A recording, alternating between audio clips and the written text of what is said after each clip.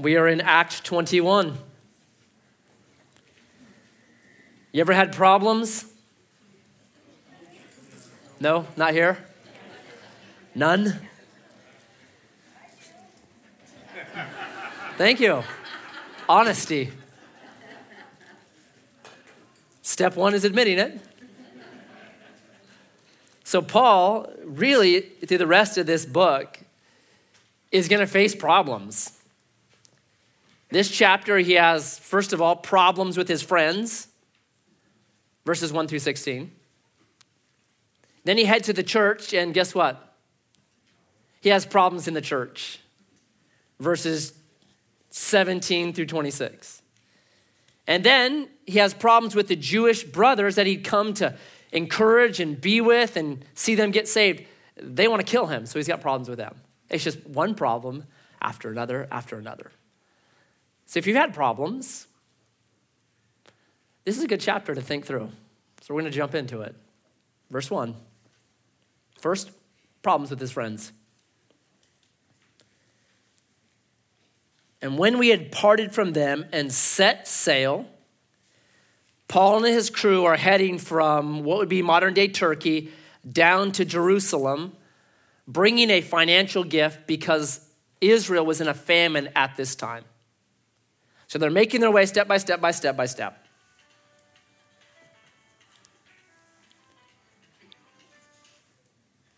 And when we had parted from them and set sail, we came by a straight course to Kos, and the next day to Rhodes. Have you heard of the Colossus of Rhodes? Massive, massive structure. One of the ancient wonders of the world. It was right there. They would have probably seen it. And from there to Patara.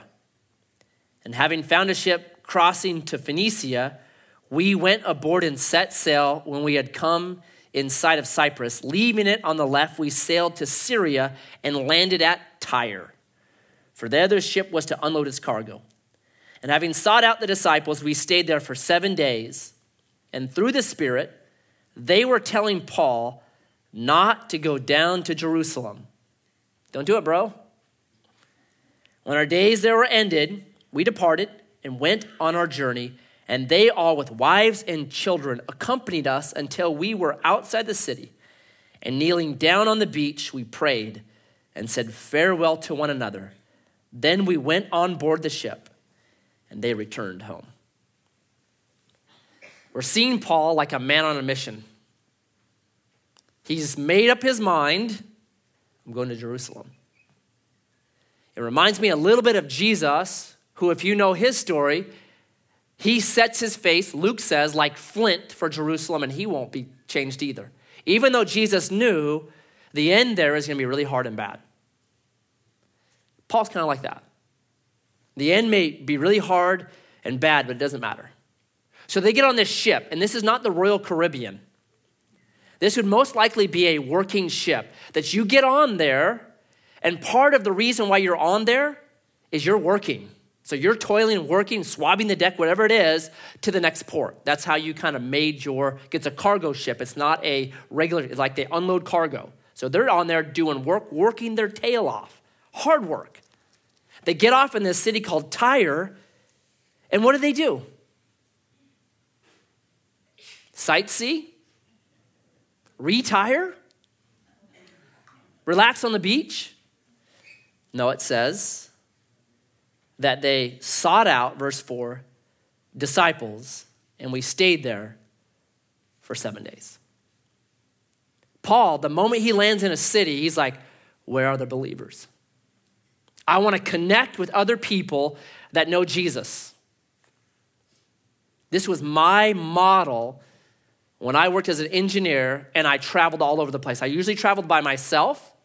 And so the first thing I would do, if it's a Wednesday or if it was a Saturday or Sunday morning, is I would try to find a group of believers to connect with. That was just my model. And I got blessed doing it. Usually I try to go to a church that I would fit into. So I remember maybe the most different kind of crew I ran with was, I'm in Washington, D.C., and back then, this is like 2000, I looked up in the yellow pages, churches. right? And it's just like Washington, D.C., you can just imagine page after page after page after page of churches. So I saw a Calvary Chapel, and that was kind of the roots that we're from. So I'm like, I'm going to the Calvary Chapel. I'll fit in, I'll feel at home there. I know how they dress, can wear whatever, so great. I go there. Well, it turned out to be a very small church, and it was very easy to notice me because I'm the only white guy there. It was completely black church. And like they can sing, and they can clap, and they have got rhythm, and I'm like, not only am I white, but I really look white, and I can't sing, and they're like dancing, like the age-old question, can Christians dance? Some can and some can't. I'm in the can't category, so they're living it up, and I'm just trying to like, oh my goodness. And after the service, and it's like everyone's like, you're new here. I'm like, yeah, I am new here, actually. Is that easy to see? But I'll tell you what, the pastor, just a Southern black preacher, such a great message. I still remember, it's out of 1 Samuel, it was on David. And he came over to me, his name is Keith Gardner.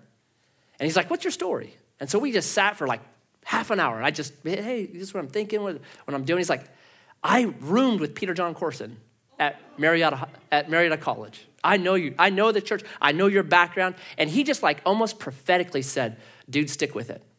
You're going to go start a church. I can sense that in you. Don't give that up. Man, it so blessed me. That's why I haven't forgot it. Now, why?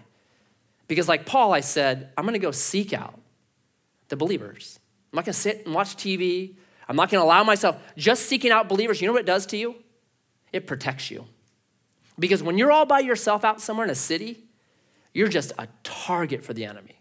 He is just going to start lobbing stuff at you, temptations. So I think Paul just said, man, the first thing we're doing is we're going to protect ourselves by getting around other believers who will shape us and share with us. That's right, we're on mission for Jesus. I've been directed, like by Keith Gardner. Dude, stick with it. Stick with it. There's something God has for you.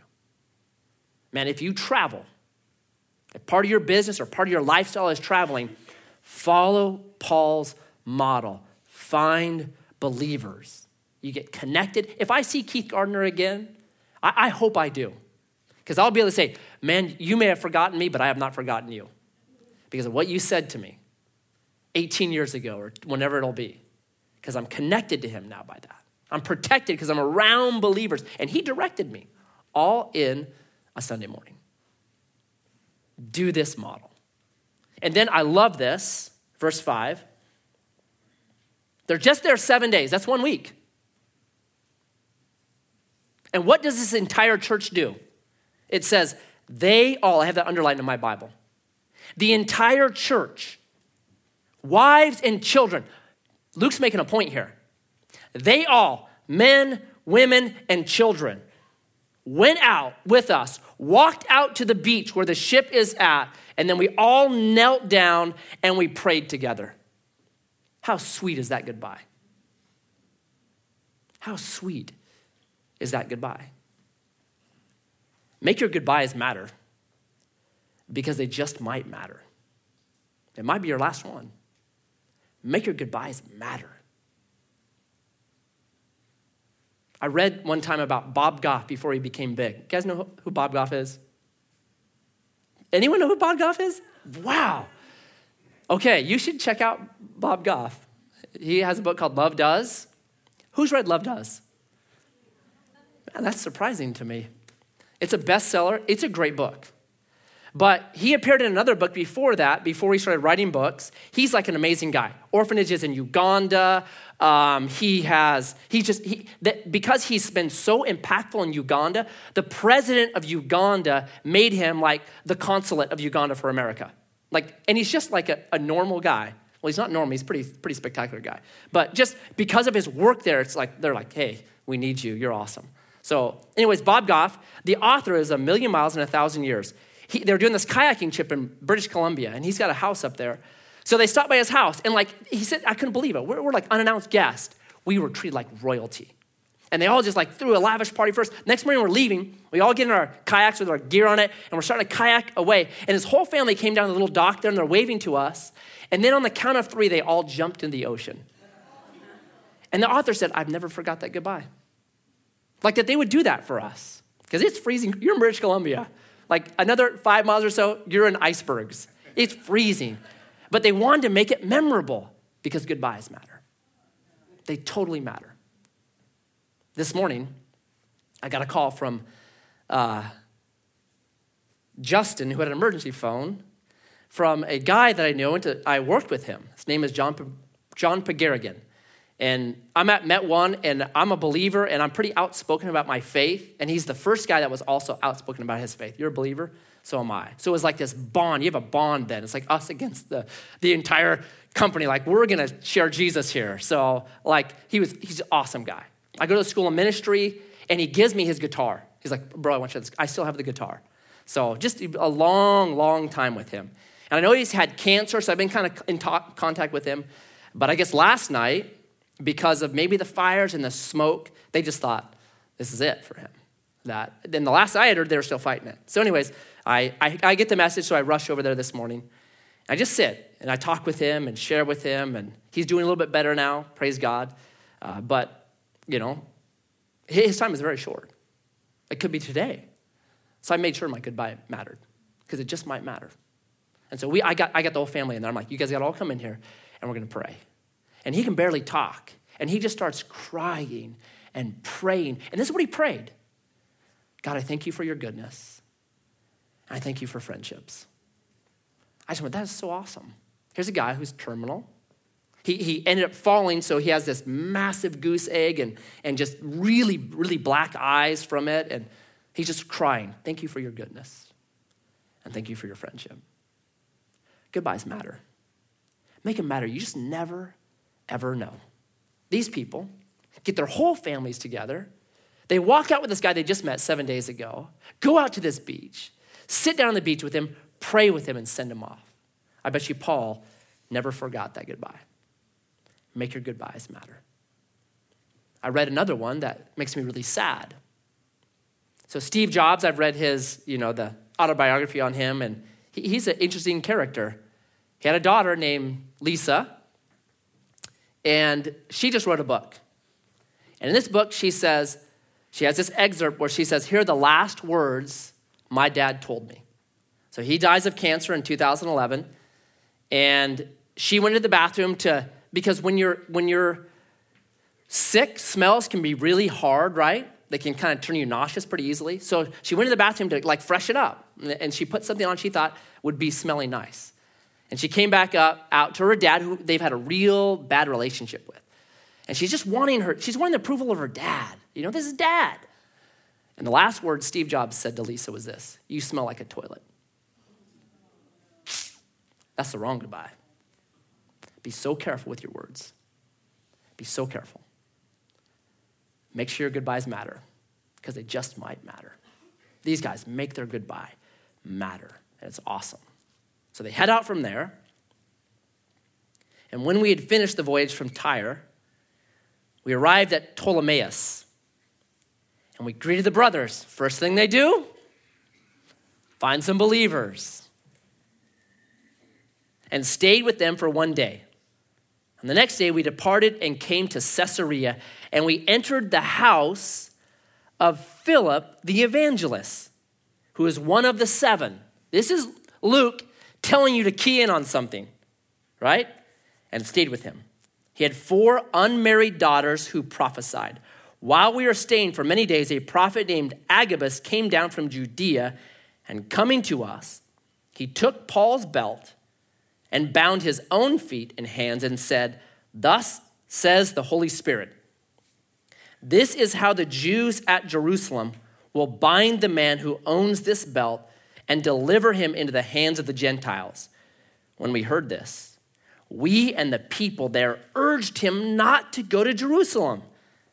Then Paul answered, what are you doing, weeping and breaking my heart? For I am ready not only to be imprisoned, but even to die in Jerusalem for the name of the Lord Jesus. And since he would not be persuaded, we ceased and said, let the will of the Lord be done. After these days, we got ready and we went up to Jerusalem, and some of the disciples from Caesarea went with us, bringing us to the house of Manasseh of Cyprus, an early disciple of Cyprus, an early disciple with whom we should lodge. Okay? So Paul continues on, and he shows up, verse 8, at a guy named Philip the evangelist, who is one of the seven, who has 4 unmarried daughters who prophesied. I feel a bit for him, right? Because he has a tremendous expense coming in the future. 4 unmarried, oh my goodness. Can women prophesy? Yes. Yes. Can they be prophets? Totally, right here. He had 4 daughters who were prophets. I love that, man. Like, one of my deepest heart's desire is for my kids to be on fire and open to God's Spirit. That's one of my deepest desires. Philip's killing it here, right? So Philip is one of the 7. Who's the 7? Anybody know? Yeah, Acts chapter 6. These 7 men who were called out to help the apostles give out the rations to the widows. One of them had the name of Stephen. What did Paul do to Stephen? Oversaw his murder. So Stephen is Philip's best friend. They're like best friends. They're doing ministry together. They're in the trenches together. They've been probably grew up together. They're both kind of Greek Jews. So they would be in the same culture. They were best friends. Paul's his murderer. Where's Paul go? Philip's house. Why? I think Paul wanted to make things right. He's like, there's this 20-year thing that happened, and I've never been able to talk to you, Philip. And this is the last thing I want to do. I'd much rather go to somebody else's house, but I'm going to your house because I'm going to make this right. I'm not going to leave this. I don't know what's going to happen to me in Jerusalem, and I may never have a chance to make this right again. I'm going to make it right now. I'm going to face this issue. I'm going to apologize. I'm going to repent. I'm going to hear whatever you got to give to me because you got every right to do that to me. I want to make it right. I love that about Paul. I have as one of my bucket lists to try to be at peace with everybody. And I have written letters to people, and I have looked them up through Google, Facebook stalked them and found them. People that just God brings to my heart, like there's still something between you and him. Okay, I want to go make it right. And I've made every effort. And you know what? It's except for one person, it's worked out well. Wow, thank you. I appreciate that. Yeah, it's my bad, man. My bad. Follow my sword, whatever it takes, because I want to be at peace with all people. I think that's what Paul's doing. I think there might be some angst here. I want to make it right. As hard as that would be. And Philip receives him and lets him stay in his house. Totally cool. And while he's there, this crazy dude named Agabus, who is a prophet, comes and does this skit. Rips off Paul's belt. That'd be kind of awkward. Whoa, hey. What are you doing, man? Ties himself up. This is what's going to happen to you. Now, why would Agabus do that? It's biblical. You go through the prophets in the Old Testament. Weren't they always doing crazy stuff like that? Right? Ezekiel, go outside, build a Lego model of Jerusalem. Get some little bombs and throw bombs at Jerusalem while you're laying on your side for 390 days. Cook prison rations over human feces while you're doing this. That's where Ezekiel's like, oh, please, no. He's like, could I use cow manure instead? I'm like, Ezekiel, you need to learn the art of negotiation. Start higher. Could I have a bed and Chinese takeout? No, okay, let's go down from there, right? No. He's like, could I just use cow manure? Okay, fine, use cow manure. And then when you're done with that, turn over on your other side for 40 days and stay there as well. Right? It's a living skit of what was coming down the line. And then Jeremiah is told, hey, what's going to happen to the people here? It's going to be really bad. So take your underwear, bury them by the river Euphrates, leave them there for a long time, dig them up, and then wear them around. So people will ask you dude, why? Why are you wearing underwear like that? Because Babylon's coming. It's going to be really dirty. Oh, okay. And maybe the craziest one is Isaiah 20. So Mrs. Isaiah's out reading the newspaper, sipping her tea, and then she just sees Mr. Isaiah walk out, and she screams and drops her tea. What are you doing? Going to work. Why are you dressed like that? I don't care how bad your husband dresses. He may wear camos to a wedding. It's not nearly as bad as Isaiah because he was naked with a briefcase. What? God told me I have to do this. And out he goes. Next morning, repeats that. Next morning, repeats that. For 3 years, Isaiah strolls around naked. Read it. Isaiah 20, verse 3. Now why? Why does this crazy stuff happen? Why do prophets do crazy stuff like that? Because the people were no longer listening to words. And when the people stopped listening to words, what God did was, okay, I got to shock you now. I got to shock you into hearing what's going to happen to you. And I think that's what's happening to Paul here. Paul, you're not listening. People have been telling you, stop. So the final thing is Agabus comes, Old Testament style, Ezekiel, Jeremiah, Isaiah style. Hey, this is what's going to happen to you. And Paul's like, I don't care. Okay. I love what we see here in verse 12. When we heard this, who's the we? Right? The author has to be in that group, right? We would include the author. So Luke's in this crew. So Luke, we urged him not to go to Jerusalem. Paul says, no. So verse 14, we ceased and said, let God's will be done. And there's a time when you know someone's heading the wrong direction that you just warn them. But there's also a time when you cease. Okay, fine. My thing is 3 times. I will try with somebody 3 times. And after 3 times, they keep, no, I'm doing this. Okay. I cease. And then I pray, let the will of the Lord be done. Sometimes you just got to cease with people because you're just banging your head against a brick wall. They're going to do this, right? But here's what I really love. Verse 15. And after these days, we got ready and went up to Jerusalem. Who went with Paul? Luke. Luke's like, you shouldn't do this. I don't want you to do this. Don't do this. Don't do this. Don't do this. Don't do this. Okay, I give up, and I'm going with you. What do you call that? That's called a friend. That's called a friend. I don't want you doing this. I think it's very dangerous. I think it's stupid. I think it's idiotic. I'm not going to change my mind. I'm not going to change my mind. I'm not going to change. Okay, but I'm going with you. That's called a friend. That's what friends do. There's not a lot of friends like that anymore. If I've ever said this, and I have said this, and I can regret it now, I've had it with you. Guess what that meant? I wasn't actually that person's friend. Because I was in the friendship for what I was getting out of it. And at some point, the return on investment was too low. And so I said, I'm done with you.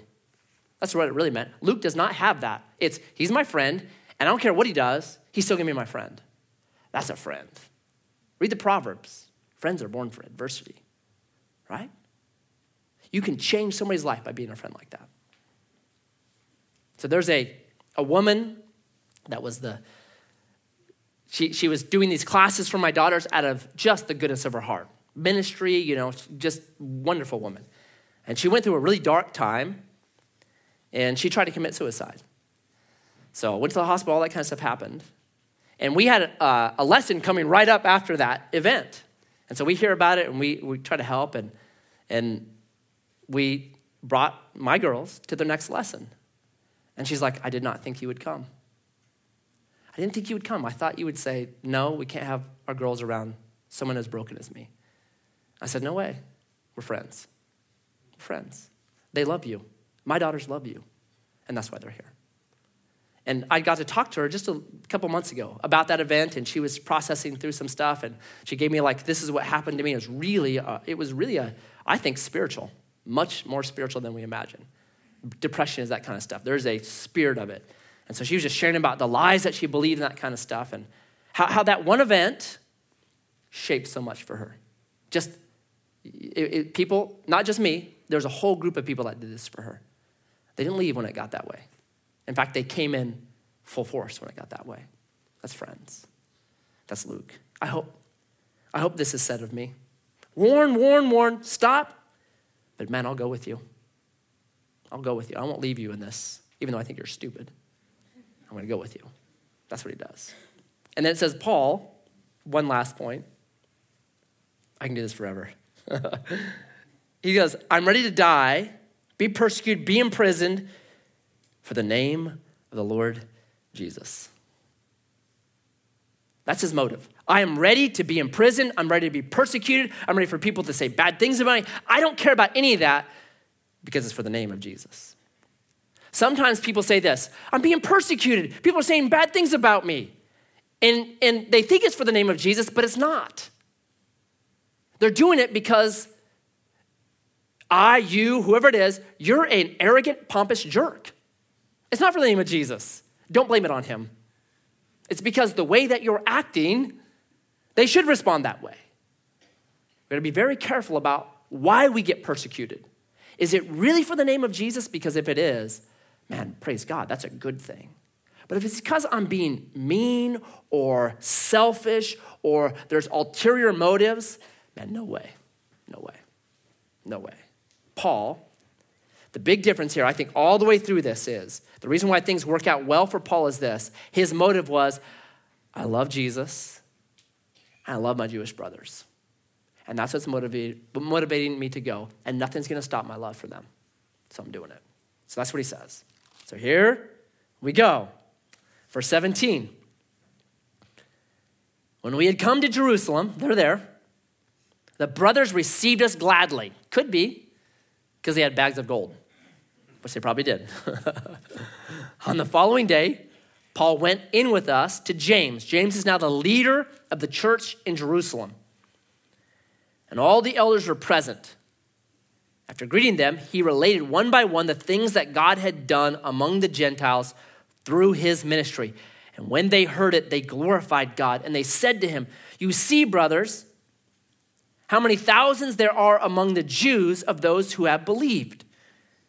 They are all zealous for the law. And they have been told about you that you teach all the Jews who are among the Gentiles to forsake Moses, telling them not to circumcise their children or walk according to our customs. What then is to be done? They will certainly hear that you have come. Do therefore what we tell you. We have 4 men who are under a vow. Take these men, purify yourself along with them, pay their expenses so that they may shave their heads. Thus all will know that there is nothing in what they have been told about you, but that you yourself also live in observance of the law. But as for the Gentiles who have believed, we send a letter with our judgment that they should abstain from what has been sacrificed to idols and from blood and from what has been strangled and from sexual immorality. Then Paul took the men. And the next day he purified himself along with them and went into the temple, giving notice when the days of purification would be fulfilled and the offering presented for each one of them. Paul shows up. They give the gift. Next day they meet with the elders, the leaders of the church. Paul begins to tell them about everything that had been happening, the churches that had been planted, the revivals that had happened, the many thousands of people that had come to faith throughout all the known Roman Empire up to that point. And I love verse 20. And when they heard it, they glorified God. They rejoice in the successes of Paul.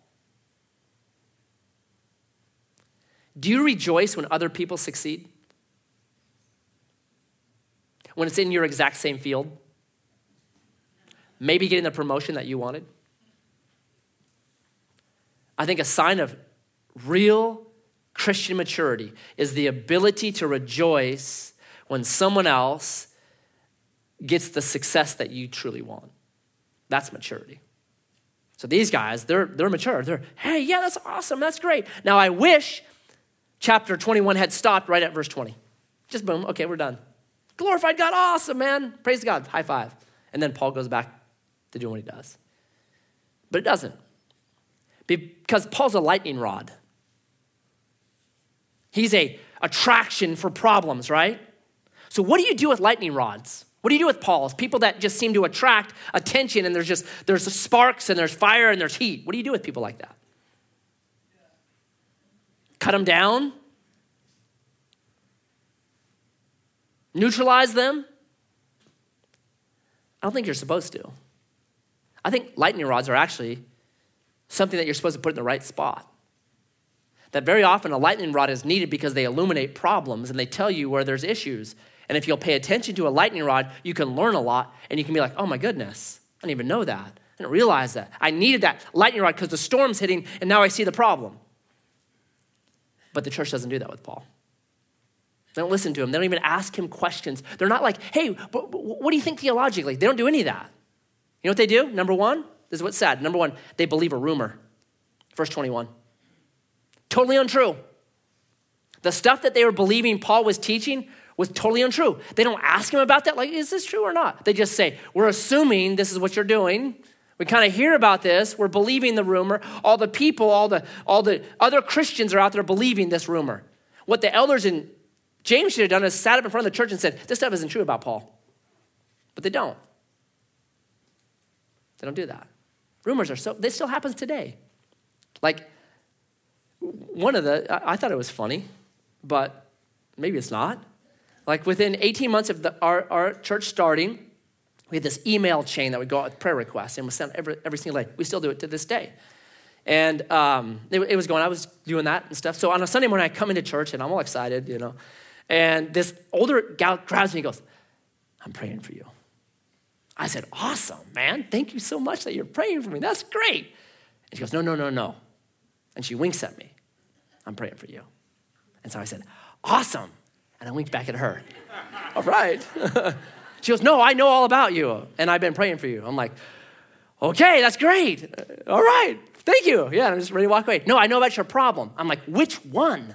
I mean, come on, which problem? She's like, I saw the email chain on Friday. I'm like, what did it say? She goes, it said, pray for Matt. He's addicted to meth. I'm like, are you serious? Number one, why would you come listen to me if I'm addicted to meth? Number two, there's more than one Matt at this church for crying out loud. It's so funny. You mean you're not addicted to meth? No, I'm not. I have other problems that are serious, but meth doesn't happen to be one of my problems. Sorry to disappoint you. Thanks for praying for whoever Matt is, because he probably enjoyed those prayers, but they weren't directed at me. It's so funny, like what we'll believe about people. Just sometimes it's like our tendency is to believe the worst instead of the best. And that's what happens to Paul. He gets railroaded because they want to believe the worst, right? So the next problem is this. It says, and I have underlined in my Bible, they're all zealous for the law. What should we as believers in Jesus be zealous for? Jesus, right? Now, if it said that, they're zealous for Jesus. All right. You're zealous for the law? Wait a second. Is that good or bad? I think if you read the book of Hebrews very carefully, hot cup of tea early in the morning, and thoughtfully, the main message of Hebrews is Jesus is better. Better than Moses. Moses was a servant. Jesus is the Son. Better than the law. Better than sacrifices. The entire book is built around Jesus is better. So why are you going back? So these are believers in Jesus that had reverted back, and now they're going back to the law. They have a zeal for the law. What's the law good for? What is the law? Right? Like these guys believe that by keeping the do's and don'ts of the law, it's a covenant of works, it's in all of us. They believe that keeping the do's and don'ts of the law, that somehow they're made right before God. Is that true? Okay, then what's the law there for? Number one, the law is there, Romans 4:15, to provide a standard. So it says, without the law, there's no transgression. Right? Simple. If there's no law, you can't break it. Right? So I go to Missoula, Montana a long time ago. And in Missoula, Montana at this time, it was back in 1996, they had no speed limit. So as an engineer, I had to test that. It was awesome, right? And I didn't get a ticket for doing 100 miles per hour. You know why? There's no law. Yeah, so you can do what you want. And then I showed up at this job site. We were actually installing equipment at the smoke jump center there to measure how much smoke goes up in a fire. Very interesting. Might be able to measure that today.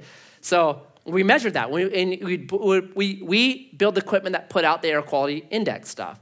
So I'm installing it, and I walk by this gal who was meeting me out there, her Subaru. She's got an open beer, like in the middle console of her car. I'm like, whoa, man, that's bold.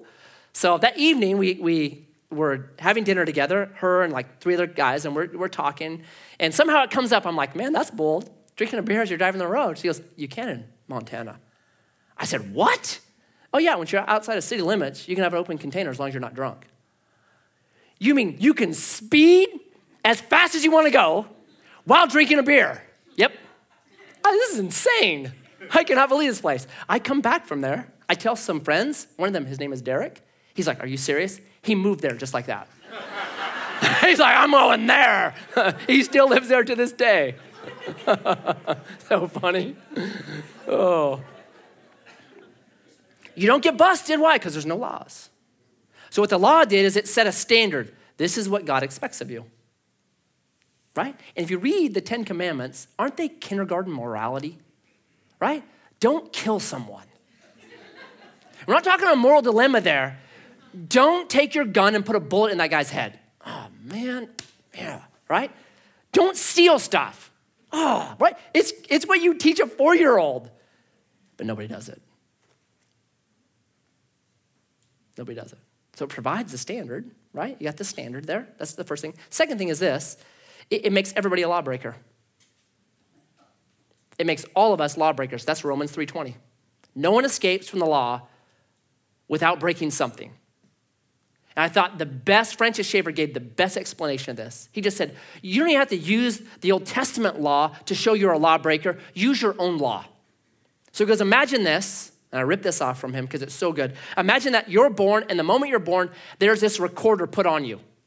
And every time you tell somebody to act a certain way or not act a certain way, that recorder turns on. Hey, be nicer to people. Hey, work harder. Hey, don't be lazy. Hey, get up earlier. All that stuff just gets recorded throughout your whole life.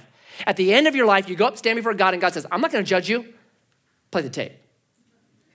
Does anyone keep their own standard? No way. We don't even keep the promises we make to God. God, I'm going to read your Bible every day this year. God, I'm going to read your Bible 1 time a week this year. God, I'm going to read your Bible monthly this year. We want God to take our promises, but not our practice. So the law just shows us you're a lawbreaker. So it sets a standard, shows us that we break that standard, and then, number 3, it's our prosecutor. So Jesus says this. It's a very interesting theological idea. It's John 5:45. He says this, I'm not going to judge you. Moses will. I'm not going to be standing there judging you whether you did something right or wrong. The law is going to judge you. It's going to show that. And Romans 5:20 puts it this way, that the law actually is put in to increase our sinfulness. It's there not to make us righteous, which is what they thought it was to do. Romans 5:20 says it actually does the opposite. It shows how sinful you are and makes you more sinful. It's like this. Wet paint, don't touch. What do? That's the law. It actually gets into us a rebellion like, you can't tell me what to do. It increases sinfulness. So you got all that. Everyone knows that. And I always wonder, why do churches go back into legalism then? Why are there these church movements where they start they get super we got to keep all these laws and we keep all these rules, and it seems so plain. Why is it? I think here it is. It's a theological dilemma. And there are 2 very important words that deal with our salvation. And if you don't keep them separate, you get a very mixed up idea of what the Bible is. The 2 words are this: justification and sanctification. Justification means this: you're right with God. You're adopted into his family. You're made an heir of the inheritance that Jesus Christ earned for us. You will rule and reign with him forever. That's justification. Okay? Sanctification is acting like God or acting godly. It's becoming more like God is like, less like humans are from the fall, and more like God is like. It's this process, right? Justification is a free gift, 100%. Grace alone, through faith, we are justified, period. Read Romans chapter 3, read Galatians, the whole book, short. That's justification. You cannot earn it. You do not deserve it. It is given to you, period. Justification. Sanctification is a process. It's a partnership. It's God's Spirit wooing us into the green pastures and the still waters he has for us. It's God's Spirit saying that it's his goodness that leads us to repentance. I'm so good, come with me. Join with me. That he gets a hold of our heart and we say, I want more of that. That's this process called sanctification. So in the New Testament, you see stuff that deals with justification and stuff that deals with sanctification. And if you mix those two up, what happens is you're like, wait a second, it seems like the law is here. No. Keep justification where it's supposed to be. Free, instantaneous gift. And keep sanctification where it's supposed to be, which is this process by which through God's Spirit and our obedience, we become more like Christ. Got to keep them separated. Religion is, justification always comes before sanctification. You are justified. Look at 1 Thessalonians 5:23. Because I'm justified, I will be sanctified. God will complete his work in me. It's a promise. He's grabbed me. I am his. He's going to finish the work in me brilliantly, right? And it's always justified. You're accepted. You're part of my family. You're in. I will not let you go. That's totally, first of all. And then it's, now I'm going to clean you up. Now I'm going to work with you. Religion always reverses those. It's clean yourself up, act better, do more, keep these rules, and maybe God will see and be like, bro, you are killing it. You're in. That's every religion in the world. 5 pillars of Islam, the 8 noble path to nirvana in Buddhism. All those things are these ways that you and I worked to receive justification. Only the gospel says it's given to you freely, okay? So the law, these guys were zealous for the law. They shouldn't have been. They should have been zealous for Jesus. And because of their zeal for the law, they get Paul wrapped up into this. Come in here. So what does Paul do? Okay, fine. Okay, fine. I'll do it. One of the most surprising things in the world to me, that he hasn't preached Galatians chapter 3, he just, okay, fine. I think it's really big of him. Really big of him. To swallow his theological lump, if you would, and be like, fine, I'll go with the flow. I've talked with a couple of families where the husband was just so dead set on a certain theology. And it's second tier. I'm like, bro, give that up, man. Give it up for your wife. It does not matter. In fact, I'm dealing with one right now. That is so second tier. Who cares? No. Okay, you're going to lose your wife. And that's what's going to happen. It breaks my heart. Really? You're not going to just swallow it and be like, second tier. There are things you can never swallow. What the gospel is, who Jesus is, God as creator, the authority of scripture, sin. Man, you don't ever swallow those things. But second tier stuff, man, I'll choose my wife any day over some second tier theological system or idea. No way. And that's what Paul does. Okay, fine. I will swallow this because I have a zeal for Jesus. And the zeal for Jesus causes me to say, I'll become all things to all men, that by all means I might see some saved. And that's Paul's motive. So here's what happens. Verse 47, 27.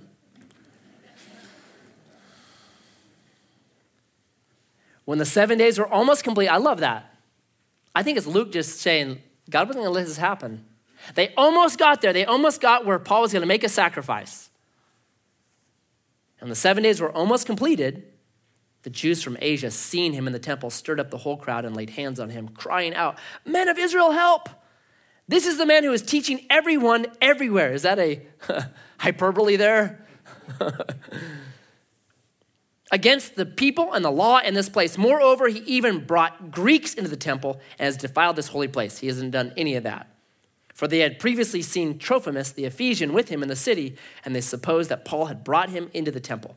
Then all the city was stirred up, and the people ran together. They seized Paul and dragged him out of the temple. And at once the gates were shut. I love that. Like the temple's like, go ahead and do what you're going to do. We're going to shut our gates. Just don't do it here. Like just classic law stuff. We don't care what you do with him out there. They're like, hey, protect him. Let's do justice. No, go kill him. Just not here. So they close the gates. As they're seeking to kill him, word came to the tribune of the cohort that all Jerusalem was in confusion. He at once took soldiers and centurions and ran down to them. And when they saw the tribune and the soldiers, they stopped beating Paul. Then the tribune came up and arrested him and ordered him. I love that. The dude getting beat up, he gets arrested. How fair is that?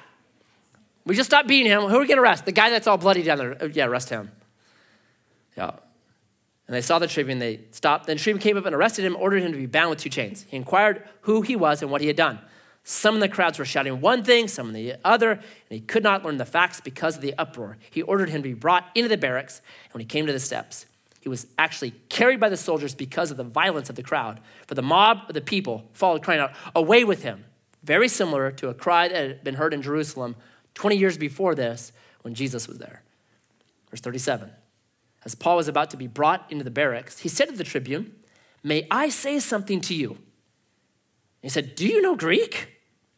Are you not the Egyptian then who recently stirred up a revolt and led 4,000 men of the assassins out into the wilderness?" Paul replied, "I'm a Jew from Tarsus in Cilicia, a citizen of no obscure city. I beg you, permit me to speak to the people." And when he had given him permission, Paul, standing on the steps, motioned with his hand to the people. And when there was a great hush, he addressed them in the Hebrew language, saying, chapter 22. So, he gets day 1 done, day 2 done, day 3 done, day 4 done, day 5 done, day 6 done. He's headed into the 7th day when sacrifice and the whole thing will be completed, and then it stopped. I think God said, "I'm not going to let you do this. Nope. I'm not letting you go that far." And God stops it. So he gets grabbed by this mob. They beat the snot out of him. How much damage could a mob do in a couple minutes? I'm surprised he's alive, right? So he gets saved by this captain. Now, if that happened to you, what would you say to the captain? "Take me to jail. Please, put me in a jail," right? What does Paul say? "Man, thank you, God, for this crowd that's here. Awesome. Can I preach Jesus? Did you just get killed for preaching Jesus? Yeah, but they haven't heard me say it this way. I'm going to say it different this time." I love this guy. And next week, we'll see this. He does not give an expository message from the Old Testament. What does he give? His testimony. I love that. Because guess what? Anyone can give their testimony. That's all Paul does. This is what Jesus did in my life. This is what Jesus did in my life. I think that is a fantastic model. Right? So was this a mistake for Paul? I think so. But it was a mistake made for the best motive in the world. I love Jesus, and I love these people in Jerusalem, and I want them to know my Jesus. And because it was that mistake, I think God just protects him. It's that integrity of heart. Paul wasn't doing it to throw it in their face or to be, a lightning rod on purpose. He was doing it because he truly loved these people. Romans chapter 9. I would go to hell to see my brother saved. And because his heart was that, Proverbs 11:3 says, the integrity of a man's heart will protect him. I think Paul's integrity just protects him here. It protects him. It just goes back to a simple saying that I've never forgot. The heart of the issue is always an issue of the heart. Was Paul right or wrong? Was God's will here or there? I don't know how much that matters. But Paul's heart was clean and pure. And that's what matters. That God is not playing the shell game with his will. Like, which shell is it under? Pick one. He's not doing that. He's like, do you love me? Do you love people? Will this let you do that better? Go for it. Go for it. I think that's what we see with Paul. And now he gets his one-way trip to Rome. So Jesus, as we come to the table tonight, maybe some are asking what your will is. May they know that you don't hide your will. What you're really looking for is simple hearts that have been caught up in your majesty, that have found Treasure Island and want to invite all their friends to the same spot. You're looking for people like that. And when we have hearts like that, your will is easy. Doesn't mean the way will be easy, but your will is. So I ask, Lord, tonight as we partake in the cup and the bread, I pray that the dust and the dirt of this world would be cleansed from us. That as we eat of you, we'd be reminded of the incredible nature of your holy love, that it's so different than we can imagine, that we don't have categories for it, that it's out of this world. It's so good, it's so brilliant, it's so right that it's called the unspeakable gift. We can't put it into words. But by your Spirit, would you put it into our souls tonight as we eat?